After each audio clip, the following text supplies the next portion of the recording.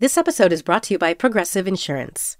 Whether you love true crime or comedy, celebrity interviews or news, you call the shots on what's in your podcast queue. And guess what? Now you can call them on your auto insurance too with the Name Your Price tool from Progressive. It works just the way it sounds. You tell Progressive how much you want to pay for car insurance, and they'll show you coverage options that fit your budget. Get your quote today at Progressive.com to join the over 28 million drivers who trust Progressive. Progressive Casualty Insurance Company and Affiliates. Price and coverage match limited by state law. Hello and welcome to Little Gold Men, the award season podcast from Vanity Fair. It's such an honor to present this next award. And here are the nominees. And the Oscar goes to... And the Oscar goes to... And I can't deny the fact that you like me. Right now, you like me. I'm the king of the world. There's a mistake. Moonlight, you guys won Best Picture.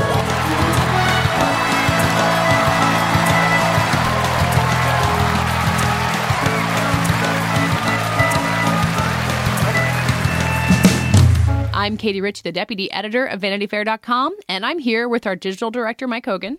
Hey, Katie. Our senior writer, Joanna Robinson. Hi, Katie. And our chief critic, Richard Lawson. Hello. We remain in our quarantine bunkers. There remain no more movies in theaters, but we have a really good show. We are kicking off our Little Gold Men Essentials series with Sunset Boulevard as per overwhelming vote from our Twitter followers. And that includes a special interview with Wayne Lawson, who Mike refers to as his mentor. He was a longtime editor at Vanity Fair and worked very closely with Gloria Swanson and has some pretty incredible old Hollywood stories to share. But first, we want to catch up a little bit on the news that's going on in the world. Everything in Hollywood is pretty much shut down, but there have been some expected delays on some upcoming award seasons. I think the most noteworthy is that the Tonys have been postponed indefinitely, given that Broadway is still shut down and it's really unclear when it can reopen. That was kind of the only decision they could have made. But Richard, as someone who sees a lot of theater, I imagine you're as bummed out about this as I am. Well, yeah, because you had kind of dispatched me to see a lot of the big spring stuff, so I had gone and gotten all my press tickets. I was going to see about 3 shows a week for about a month, which was really exciting. Wow. And Company and How I Learned to Drive and all this stuff, and now it's all... We were going to do a Tonys episode on the podcast again. So, you know, a minor loss in the grand scheme of things, but... Yeah, it's scary, and I have friends who work in the theater world, and I kind of naively didn't realize, because they work, sort of more in like one particular kind of more corporate side of things, not a performer or anything, and it's like, oh, they could all, that industry could just completely collapse in a month. Like it's very tenuous in a way that like you forget how small the margins are on these things, and so that's a pretty distressing. I think that the kind of grim thing will be a couple shows like Caroline or Change, the revival at the Roundabout, are going to come back in the fall, are going to actually open in the fall because they're at these subscription houses that have a built-in ticket buying audience. But I think a lot of the sort of more regularly produced commercial things, I think they're just not going to happen. And I think we're just getting all this kind of stuff wiped out, which is going to be a pretty weird blank spot on the sort of timeline of Broadway theater. Yeah, there's already been the Martin McDonagh play Hangmen is not going to open at all. I think there's been a couple of other shows that just announced that they're not coming back at all, which is really heartbreaking. But also you imagine like how in the world do you make up for this giant absence when, as you say, the margins on Broadway can be so small? Yeah, I don't know. We're never going to get to see Laurie Metcalf and Rupert Everett in Who's Afraid of Virginia Woolf. That's another one that's not going to happen now. I doubt that the company that they got together, they brought the British production over with Patti LuPone and had Katrina Lenk from Band's Visit was going to play Bobby, the lead. My hunch is that's not going to happen. I bet the Mary Louise Parker revival of How I Learned to Drive, it's not going to happen, So it's a weird thing to think about. And I think it's also... shifting into like movies and TV, the theater stuff is an interesting kind of prophecy of what that's going to look like, is that we're just going to run out of things. Movies are moving. Ghostbusters moved to next year. Morbius, the Jared Leto movie, moved to next year. TV production has stopped. We still have plenty of TV kind of in the can, but that's going to run out. So I don't know. I think the tail of this is going to be long in a lot of ways, and this entertainment world is going to be one of them. Yeah, we can talk about the Emmys as being the other thing that shifted, although a lot less dramatically. They are basically pushing the entire timeline by about 2 weeks, which feels necessary. Like, the Emmys voting deadline was June 1st. So they kind of are changing that. They're changing the process through which you campaign for people. The Golden Globes have canceled some of their required schmoozing, which is tragic to realize because that's like the true heart of the Golden Globes. But honestly, when you think about Emmy voting beginning on July 2nd, like, will things be back to normal enough for that to even happen as normal? Well, the Golden Globes thing that interests me is the eligibility change that they've made, right? Where they're saying that, a film can premiere on streaming and be eligible for the Golden Globes if you can show, a reasonable intention that you plan to put it in the theater, right? But it's still a breaking down of a door that, the various awards bodies had been holding firmly shut. In terms of, like the whole Netflix question of like, does a Netflix film have to premiere in a theater? So that's just, that might be a one-off for this year, but it's an interesting erosion of something that we've been talking about for years on this podcast. Yeah. You imagine the Oscars doing everything possible to avoid having to do that, and a lot of maybe like qualifying runs happening in November to run for 2 weeks just to say that you had a theatrical release. Although, it's hard to figure out with the prestige and all of the stuff, all of the adjusting that goes into having an Oscar campaign, how not having a theatrical release is going to affect all of that.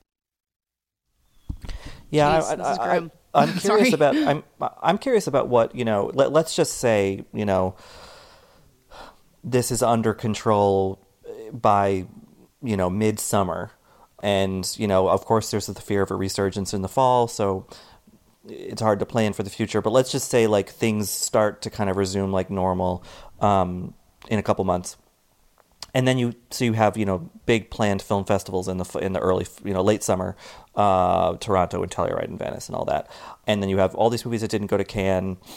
I'm just curious, like, what that pileup will look like. Like, if people will just kind of get out of the way, figure 2020 a wash, or if there will be sort of an almost opportunist kind of seizing on the momentum of people wanting to get back to theaters, seeing movies, excited about, business as usual. So I think it could be kind of an interesting pile up there in August and September, or it could just be very quiet while people just consider this whole year a wash.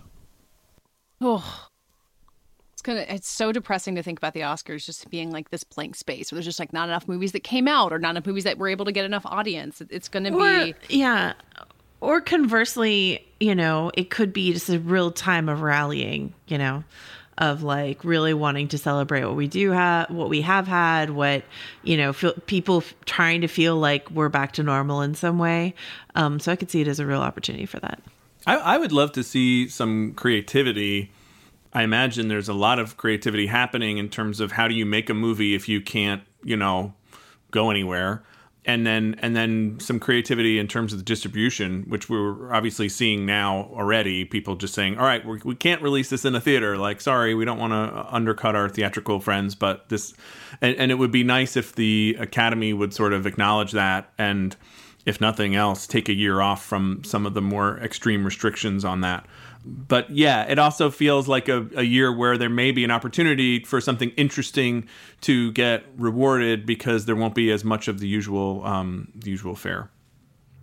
Edgar Wright just tweeted something interesting, I think, this morning where he was saying, I wonder how many filmmakers are going to take advantage or have already taken advantage of the quasi-deserted cities around. You think about how many films were shot in Detroit over the last few years to show, like, a bunch of horror movies were shot in Detroit just to show, like, just empty Detroit. Streets. Yeah. And so, like, all these other cities are emptied out. I mean, like, I've been seeing some footage that people are taking of San Francisco. There's this one viral video of San Francisco in lockdown of just two, like, mounted on horseback policemen riding through the empty streets of San Francisco that someone put the Westworld theme song over. But like, it was just like, it's but it's like, Edgar Wright was like, I wonder how many filmmakers are taking advantage of that. He's like, I bet a bunch, but also they're going to get, shamed for doing it at the same time. So I don't know. Be interesting to see. Hi, I'm Jeremy Larson, the reviews director of Pitchfork, and this podcast is supported by Pitchfork Music Festival. Pitchfork Music Festival will take place July 19th through the 21st at Union Park in Chicago, Illinois. This year's lineup features Jamie XX, Alanis Morissette, Black Pumas, Carly Rae Jepsen, Brittany Howard, J. Paul, Muna, Jessie Ware, 100 Gex, and many more. The festival also features diverse vendors as well as specialty record, poster, and craft fairs, and works to support local businesses while promoting the Chicago arts and food communities as a whole. For more information on tickets and lineup, visit pitchforkmusicfestival.com.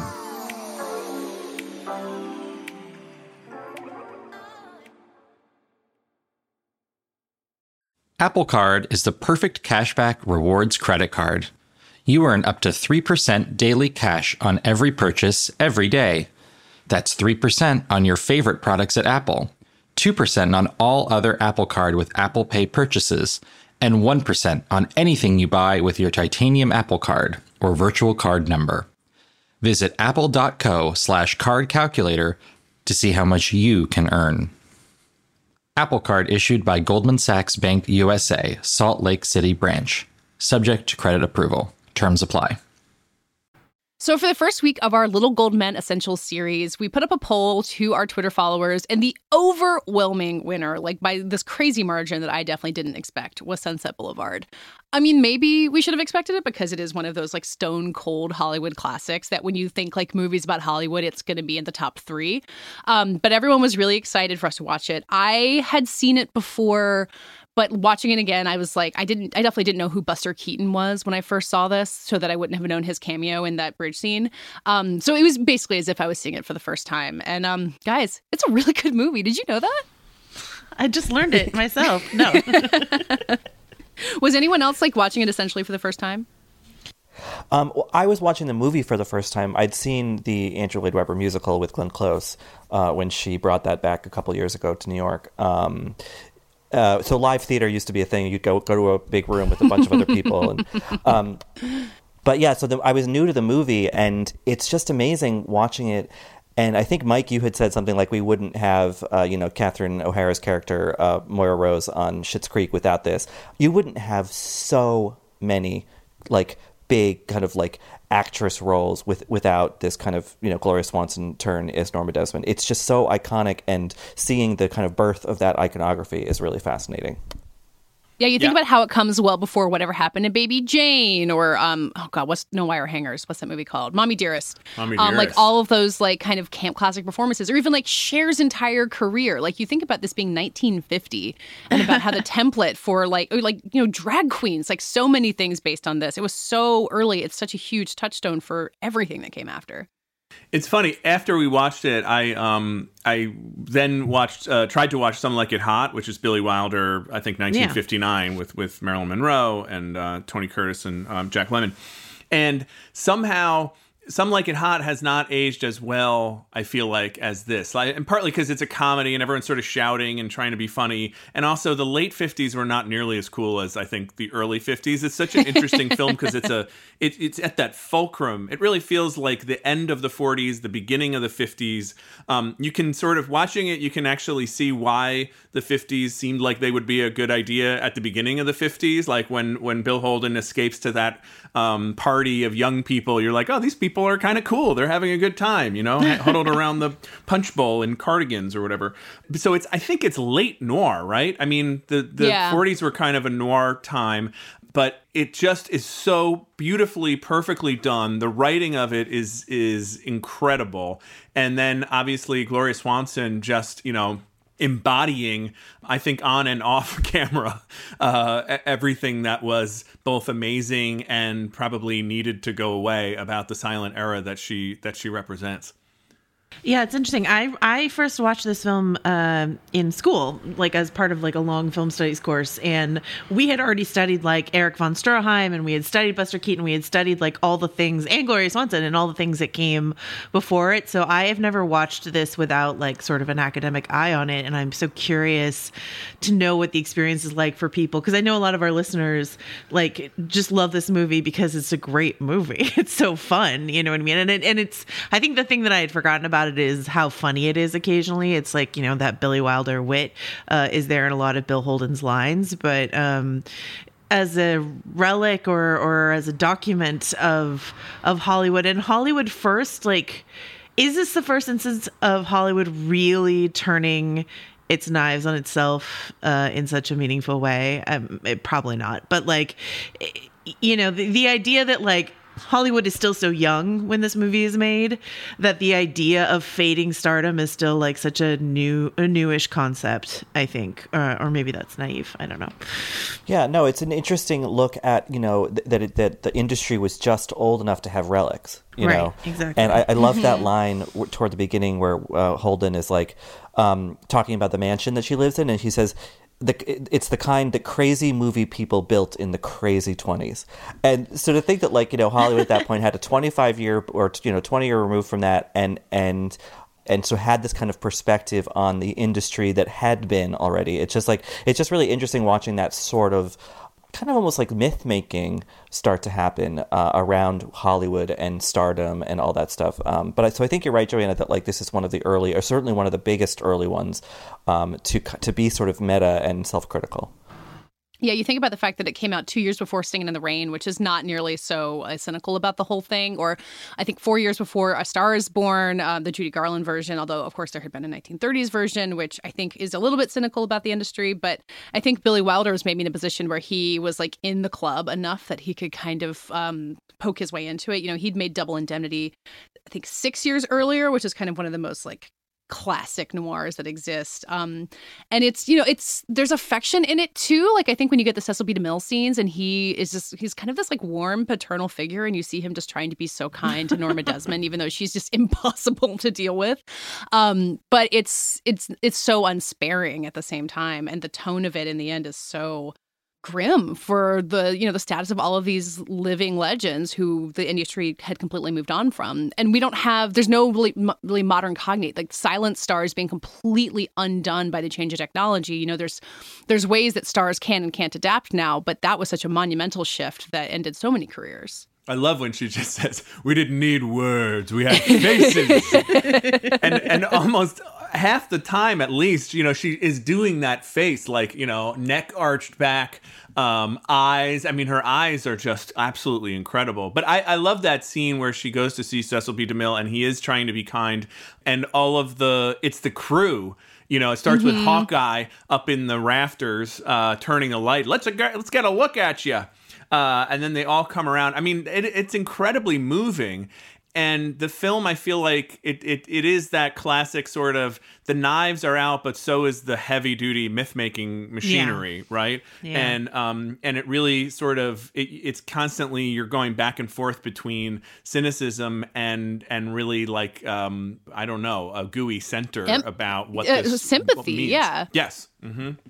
Well, yeah, I think that is kind of one of the ways that it has a sort of queer sensibility, which is like, you know, that campy thing is the making fun, but also the adoration at the same time, you know, and just to think about how much that's been aped since. I mean, the two things I kept thinking about watching specifically Swanson in the role was you would never have had Madeline Kahn's Bride of Frankenstein. Like that's such a thing, but also you wouldn't have had Eddie Redmayne in The Danish Girl, I don't think. Wow. Or Jupiter Ascending. Yeah, you know, like it's such like a almost like starter kit of a certain kind of film performance that has continued for 70 years since. It's really remarkable. The thing that I find fascinating looking back at its Oscar trajectory, you know, you watch it, you're like, wow, it only won 3 Oscars. Like, what the hell happened? It's because it came out the same year as All About Eve, which is crazy. Yeah. The fact that you've got this performance from Gloria Swanson going up against Bette Davis and Anne Baxter in All About Eve, and they both lost to Judy Holliday in Born Yesterday, a movie I've never seen.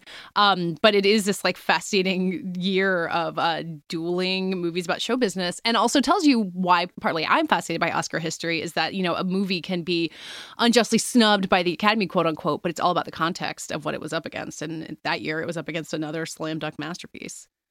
Yeah, it's tough. And like, it's interesting to me. You talk about that sympathy. What I really like is, or even Mike saying like this ages pretty well. Like I was watching it sort of sort of wincing the whole time at like, how mean is this movie going to be to this woman? And like, I really like the line at the end where Bill Holden's like, there's nothing wrong with being 50 as long as you don't act like you're 25. And I'm like, okay, the crime isn't aging. It's like all the other stuff that she's doing with it. Okay, that's all right. Then I'm on board with this. So, well, we have to talk about the ages too, because first of all, they're treating her like she's 175 years old. Right. And she's like 5 years older than me, you know, which personally I'm just like, man, okay. Where's your mansion, Mike? You got to work on this. Exactly. And then Bill Holden's 31, and then Nancy Olsen was 22, and they're all sort of playing their actual ages. Like, it's sort of, because of course I'm like IMDbing everybody going, all right, what is the age spread here? And they actually kind of cop to them all. It's not like they're not pretending she's 70, she's 50. But she is a relic from another age. She was in her prime when she was in her 20s. But it is sort of horrifying to think about how over the hill one could be considered at age 50, 60, 70 years ago, versus at least now there are examples of people, breaking that and not giving into it. Yeah, she's the same age as Jennifer Lopez is now. Yeah. Although Jennifer Lopez has had to, she has worked harder than any human alive to age well. So maybe she's not a model for me, at least. I don't think I can accomplish it. But it's sad how it's just unthinkable for her to come back. Of course, the real Gloria Swanson does come back in the film. But it's everyone's just kind of like, oh, this sad delusional dream that will never happen. And clearly, partly because she had turned into a huge diva and was a pain in the ass, but partly because it was just like, it's done. The book is closed. Yeah. And I think some of the extremity of that, I mean, the way that this is almost like a Dracula movie, that I think that the film is wryly aware of that. It knows, obviously, that like it's insane that a woman of 50 years old should be like kept up in a dark mansion and shunned by the world. Right. The movie certainly knows that's ridiculous, while also acknowledging that at the time and for many years after was the reality as well. So I like that kind of, self-aware kind of thing, because otherwise it would be, I think, a weird, artifact of a different era. But it just feels so onto its own kind of wavelength that it feels sort of timeless, because it's so aware of what it is and when it is. Well, and it has to do with, there's lots of other people who worked with her who are still working. That's why the scene works when she goes to Cecil B. DeMille's set, starting with Cecil B. DeMille. But so it is really specifically about stardom and the brutality of fame, right? Like it giveth and taketh away. That's clearly like part of what this is all about. The fashion, the viciousness of fashions coming and going, and then mix it with the technological change, which I feel like we can relate to the technological change side of it, even though that particular one is not relevant. What a good Shelter-in-Place movie this is. Be like Nora Desmond. Dance on your floor that, Tyrone Power, whoever used to dance on. Yeah, you can't hire that band, though. The musicians must not know what's happening. Eric von Stroheim is so good in this movie. He's so good. And it's such an interesting, for this project, I dug out my old film history textbook, and I was reading up on Eric von Stroheim, and like the last big movie he did as a director was a Gloria Swanson movie, Queen Kelly. So like that's, they got her old director, I mean, I knew he was a director. I just didn't know he was like Gloria Swanson's director. Just to preview a little bit, we're going to call Wayne Lawson, my old boss at Vanity Fair, who edited and heavily was involved in the writing of Gloria Swanson's autobiography, Swanson on Swanson. And he has some good background on that relationship between Eric von Stroheim and Gloria Swanson that includes Joe Kennedy, the father of JFK and RFK, who had an affair with Gloria Swanson. But I'm just teasing it, but we will call Wayne. A political twist. Yeah, no, it's interesting. Like the Hollywood cameos could be cringy and often are cringy, but they're all perfect, I think, in this film. Like from Cecil B. DeMille to, I mean, von Stroheim's not cameoing, he's doing like a full role. Buster Keaton, etc. Hedda Hopper. I mean, like that Hedda Hopper was willing to like play herself as a monstrous part of this film is incredible. I don't know. Honestly, having seen was it Hitchcock where Helen Mirren plays Hedda Hopper? No, Trumbo. I didn't really know that much about what Hedda Hopper really talked like, or even like Tilda Swinton's role in Hail Caesar. I was like, oh wow, they were really nailing it. Like that is exactly what Hedda Hopper talked like. I was watching something about the kind of evolution of American accents and about how that kind of mid-Atlantic quote-unquote thing was entirely made up by Hollywood. Like that no one in America spoke like that. And, it's just so interesting. I don't know. I think that realizing where all of these kind of tropes came from is yet another reason to watch things, made before 1975. Well, yeah, the Katharine Hepburn, Bryn Mawr accent, and then the Cary Grant, I think was born lower class British and comes over and does this whatever, this thing that he does. And then all of a sudden, people watching old movies are like, oh, we all used to talk this way. And it's like, no, just in Hollywood. Well, my husband, who doesn't really watch a lot of old movies, was kind of watching parts of this with me. And you see the scenes where Gloria Swanson and William Holden are talking to each other, and they're doing two completely different eras of stylized Hollywood talking. And so that's where the movie really takes off for me, is when they have their first conversation. You're like, they are talking from different planets. They are on totally different planes of existence. And watching those two things exist in the same thing is completely thrilling. And I think if you don't know a lot about old movies, it's a really interesting place to start, being like, well, here was one version of it that she started, and then Hollywood had evolved by then. The history before 1980 is pretty complicated, it turns out.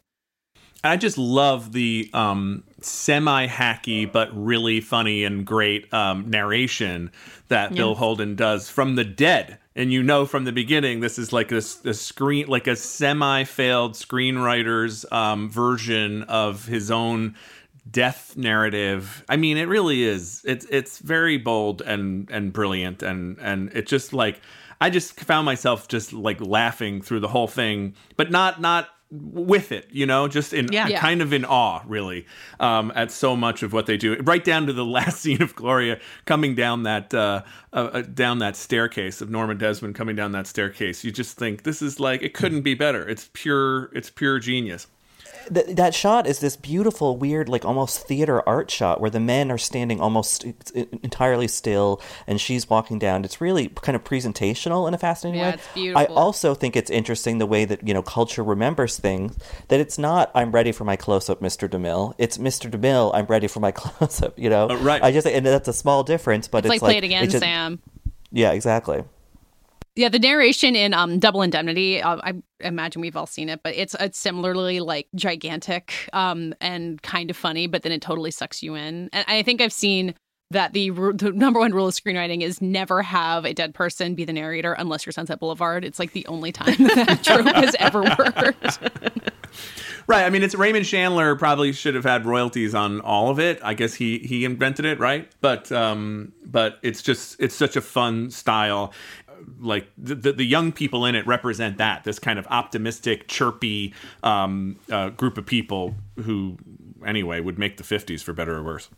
Yeah, it's very post-war. I mean, you think about how someone like Norma Desmond could have disappeared because for 5 years there, everyone's head was turned in a completely different direction, and then she just kind of rotted away in her mansion, and now everyone's kind of flooding back. The town is, the town was operating throughout the war, obviously, too, but it just has that feeling of newness, which nicely offsets, her relative decrepitude. I just found myself sitting there wondering what direction Billy Wilder was giving, and maybe Wayne will have some insight into this, but was giving Gloria Swanson, because she's it's an incredibly sympathetic role and performance, but also self-parody to a degree, so that that moment where she takes the, whatever beauty patches off her face, whatever they're doing, healing her wrinkles, I don't know.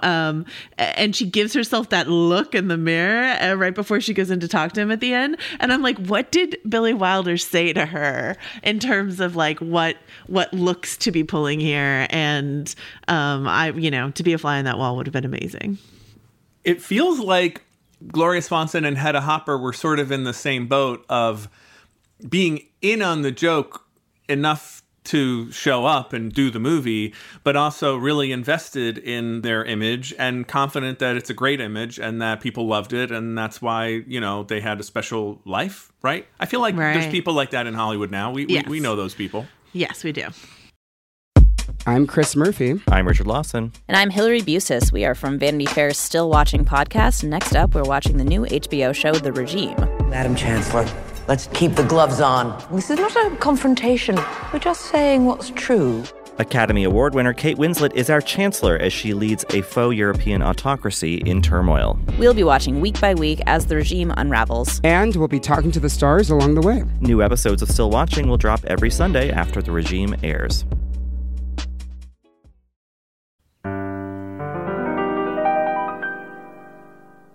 All right, so we are thrilled to be joined right now on the telephone, on the landline, by Wayne Lawson, my former boss and mentor and friend, current friend, the longtime executive literary editor of Vanity Fair, who knew Gloria Swanson very well. What would you say, Wayne, your contribution to her memoir, Swanson on Swanson, was? You edited it?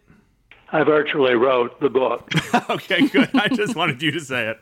She was still married to her fifth husband, William Duffy, but falling quickly out of love with him, so that in the course of this producing this book, he lived at one end of their apartment, she lived at the other. There was a go-between who was a young English producer for the BBC, and he had done a show of Swanson's sculpture in London, and she had fallen in love with him. She was 80, he was 40. And at that point, she had said, "What next?" And he said, "The memoirs."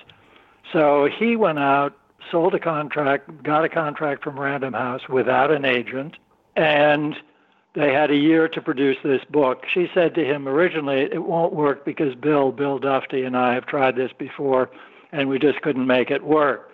And he said, "Don't worry, with me, you'll be able to." Well, after 6 months, they had 100 pages. And so Brian Dega, his name was, called me and said, "Would you read this before we give it to Random House?" And so I read it and said, "You can't give this to Random House. You can't start by saying I was born in 1899 under the sign of Aries. It just sounds like an old lady's book." So he said, "Would you tell that to Gloria?" So Gloria and I met. I said, "Look, I think this is the wrong way to go. I would do this as a flashback, because I'm assuming that Sunset Boulevard is the greatest film you ever made. And, you've got the greatest comeback story of all time, so I would do the whole book, start with Sunset Boulevard and do the whole book as a flashback." At which point she said, "That was not the greatest moment in my life." And I said, "What was?" And she said, "I was the first star ever to star in my own film in Europe and marry a nobleman and come back with a noble title." And it was Madame Saint-Jean in 1926 or 4, whatever it was, in France, and that's when she married the Marquis de la Falaise and came back here. And she said they gave me a whole train ride across the United States. When we got to Hollywood with Henri and I, everybody in Hollywood was at that station. And she said what nobody knew is that I'd had an abortion, in France, and that's why I was very ill and why everybody wanted to see me.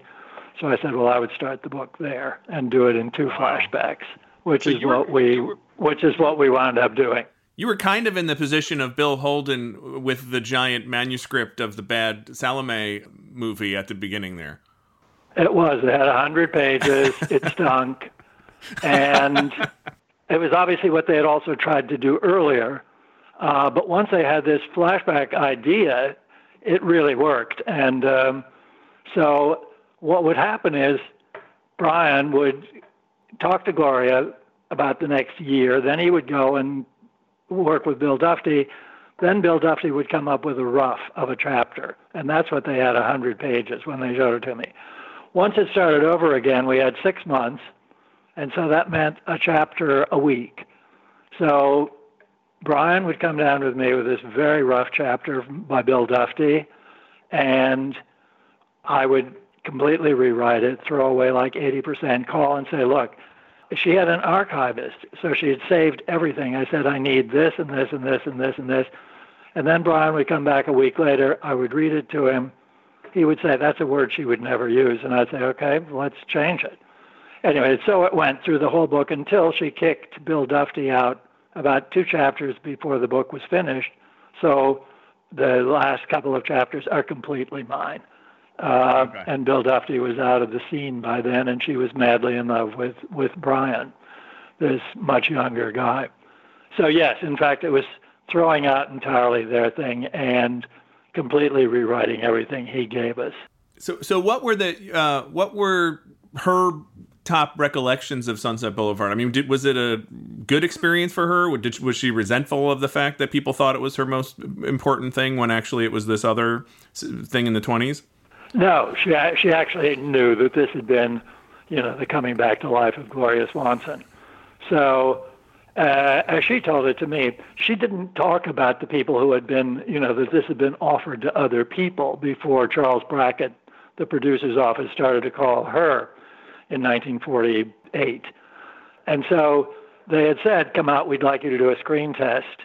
And she was absolutely appalled. I mean, she said, me, a screen test? She'd been the biggest star in Hollywood, except for Mary Pickford, for 20 years. Right. But she hadn't made a movie in 10. And it had been a big bomb called Father Takes a Wife. So she knew that there was something potential there. She called George Cukor to say, they want me to take a screen test, George. What do I do? And he said, take it. He said, these are the two most talented men and popular men in Hollywood, Billy Wilder and Charles Brackett. They had made Lost Weekend, Double Indemnity. I mean, they had just a string of hits.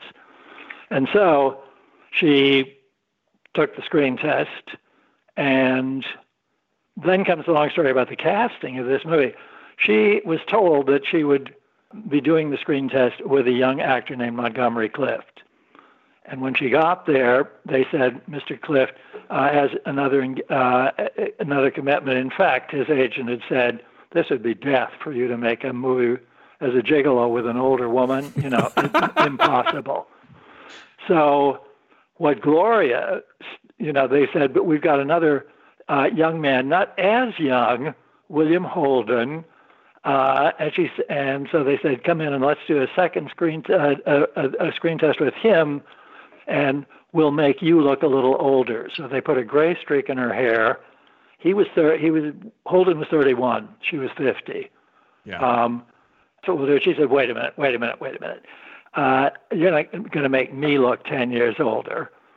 She said, all the society women in New York, all the stars that I know, when they have affairs like this, I'm the right age, 50, not older. And she said, but I can tell you everything about makeup. We can make Mr. Holden look 10 years younger, or 5 years younger.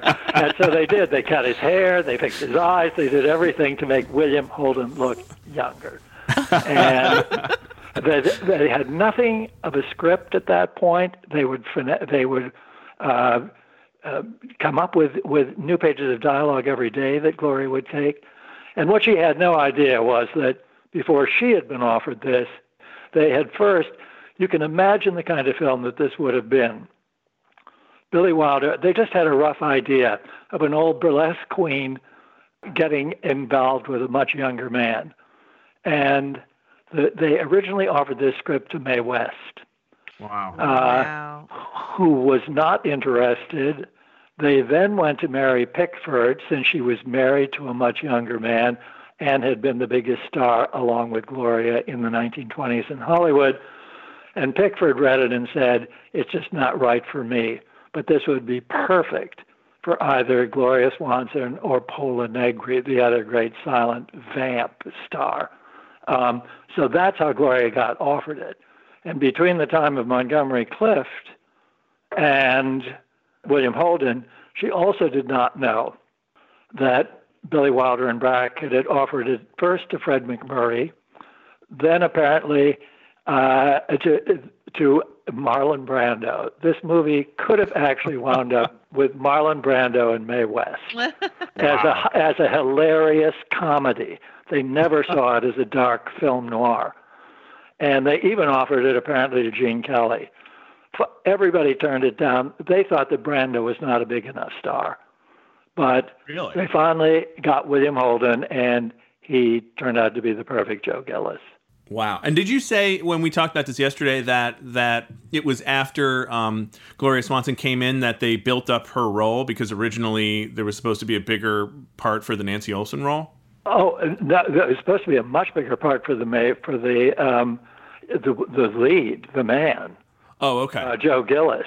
And when this film opened, they had a long section of him dead in the swimming pool, his body fished out, taken to the morgue, his corpse talking, and screening audiences hated it.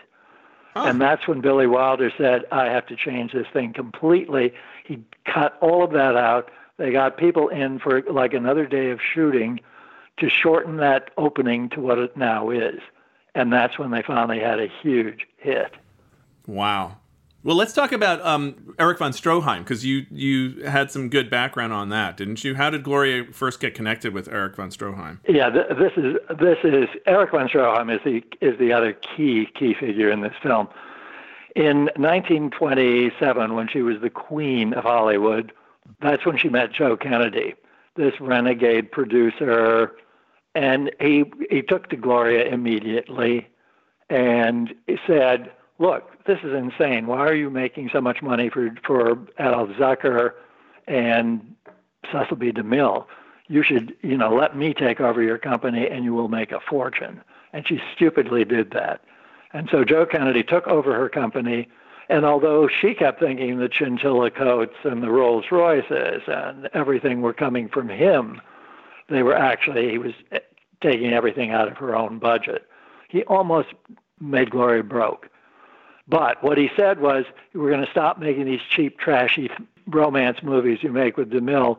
I'm going to get the classiest director from Europe here, who at that point was Erich von Stroheim, a great actor and director who made the most opulent films. If somebody was said to be wearing a diamond necklace, he insisted it'd be diamonds. He was famous for this, for excess, luxury, and these absolutely gorgeous films. And so they brought him to America, and they started filming. He started filming Gloria in this movie that was originally to be called The Swamp. She started out as a 16-year-old convent girl and winds up as a middle-aged woman running a string of whorehouses in Africa. And they shot for days on this thing, for weeks.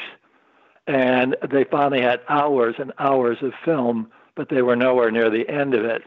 And then, as I recall, the Depression struck, but by then Gloria was just exasperated. So she wired Joe Kennedy to say, the director is insane, what do I do?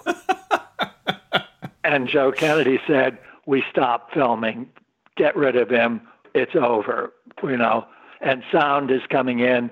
We made the biggest mistake by making this a long, silent movie.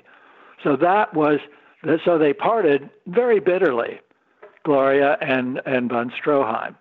Then, now it's 30 years later, and she's in Hollywood making Sunset Boulevard, and Billy Wilder has the genius idea of bringing Erich von Stroheim in and casting him as one, her ex-husband, and two, now her butler.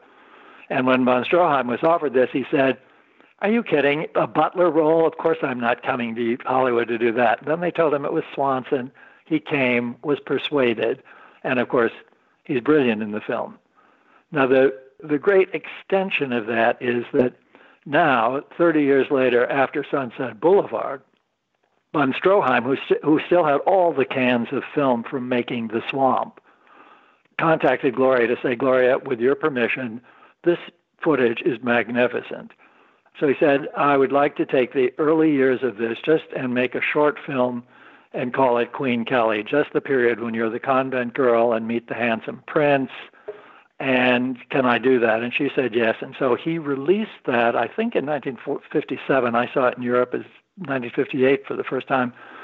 And he released it as Queen Kelly, which has ever since been available. And if you have not seen this thing, it's amazing. Because as the 16-year-old convent girl, Gloria was 30. And she's just, actors have raved about her in this for years. So that was the finale of all of this with Erich von Stroheim, was that he wound up actually producing part of The Swamp, which they had fallen out over after they worked together in Sunset Boulevard. And that footage shows up in Sunset Boulevard, doesn't it? Some of it? It does.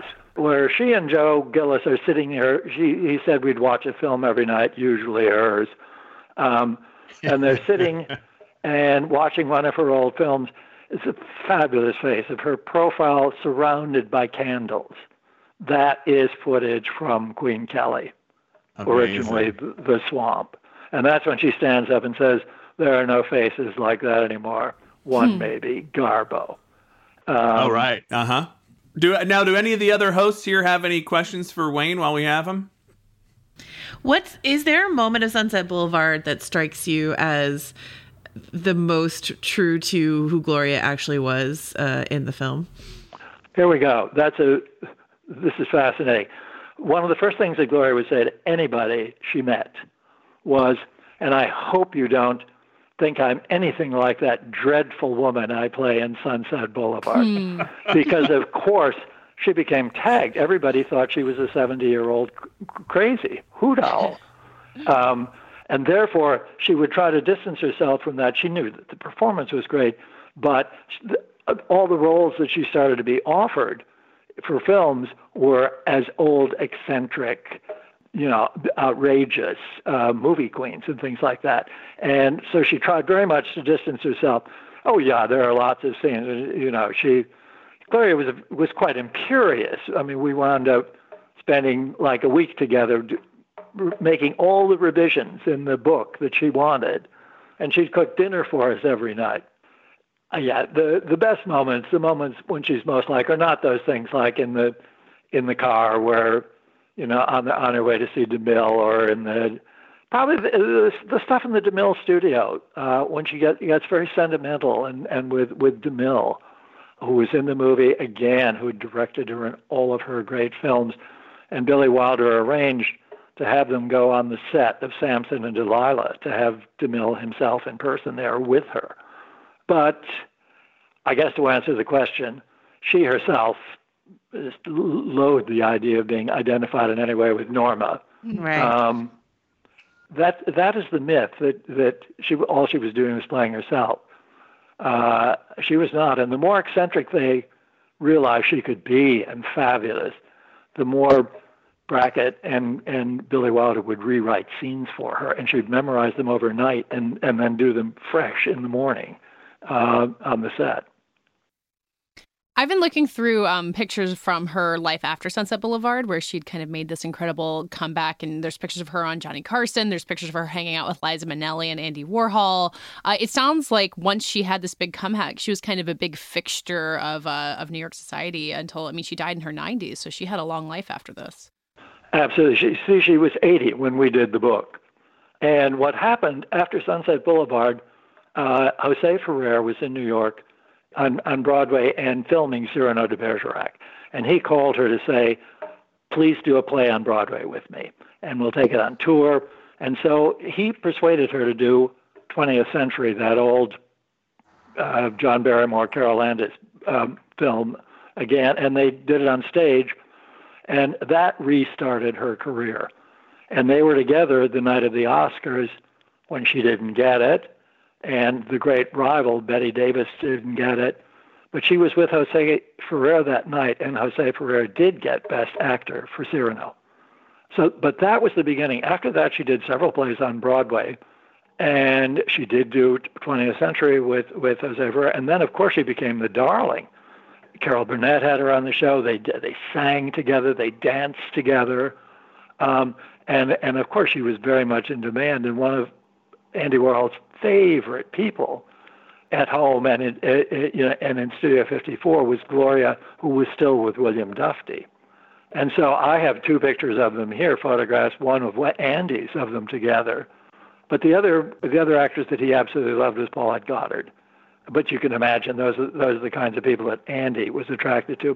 But she had a definite life, and everybody was interested in her after Sunset Boulevard. They talked of making a musical of it, which of course later Andrew Lloyd Porter would make, but never with Gloria. She was much more popular. What she was very glamorous. She was this little petite lady. All the furniture in her apartment was slightly undersized. By the time I was there and spent time with her, she had kicked William Dufty out. But she was always impeccably dressed. And the night that we finished the book, she said, make us a drink. She said, I'll even have one. I'll have that green creme de menthe. And she said, would you like some ice cream? And I said, no, I'd rather have a drink.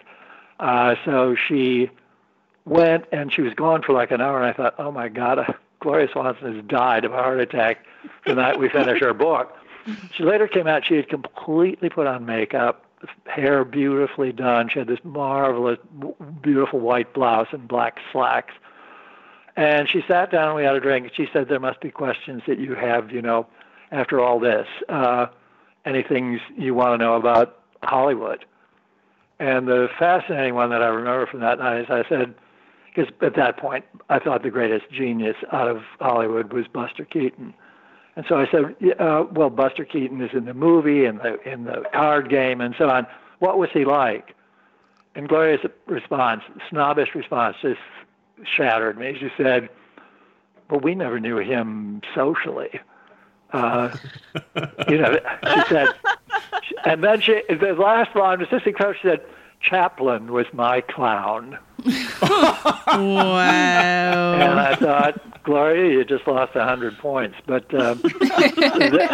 there we were. She later signed books for me. She came up to the publishing party and said, only you and I know who really wrote this book.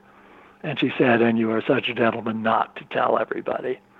Breaking your silence on Little Gold Man. Yeah, we really got on though. But she was not an easy lady. She wanted deference to be paid all the time. One other interesting thing is, in that card game where Buster Keaton is, the other old man that looks like a little old Casper Milquetoast, remember at the card parties? That's H.B. Warner. He and Gloria had made one of her hottest movies in the 1920s called Zaza. And he was also played Christ in that huge extravaganza, silent extravaganza, King of Kings. Nobody realizes that, but H.B. Warner, every one of these people, every rock you pick up, there's incredible life under it when you get to Sunset Boulevard, and mainly through the genius of Billy Wilder, who thought to bring live Cecil B. DeMille, Erich von Stroheim, and so on. I mean, it was just, once they got Gloria, they could make everything work. That's amazing. Well, thank you, Wayne. It's really a serious privilege and pleasure to have you on the show to talk about this. Nobody knows it better. So thank you so much for taking time to talk to us. My pleasure. Well, that does it for this week's show. Next week, we're going to be continuing our Little Gold Men Essential series. And once again, we're going to be putting it up to a vote to you guys. It'll be on our Twitter feed, a poll. We're bringing back two contenders from last week, Gangs of New York, which was the runner-up to Sunset Boulevard, and Midnight Cowboy, which I think we were all maybe the most enthusiastic about checking out, although Sunset Boulevard obviously was a great choice. And then we're adding two more into the mix, Singin' in the Rain, another classic behind the scenes of Hollywood movie from the 50s, and Chariots of Fire, a Best Picture winner from the 80s with a great story behind it and the kind of Oscar narratives that we get excited about. So cast your votes on Twitter, and we'll be back talking about one of those next week. In the meantime, you can find us all at vanityfair.com and on Twitter at Little Gold Men, and on our own. I'm at Katie Rich, and Mike. Mike_Hogan. And Richard. Rylas. And Mike, I just wanted to say I'm so sorry to hear about your chimp. Well, you brought the casket for the chimp funeral, right, Richard? Yeah. And Joanna. Jo wrote this. This episode was edited and produced by Brett Fuchs, and this week's award for the best description for Mike's early days working for Vanity Fair goes to Wayne Lawson. But we never knew him socially.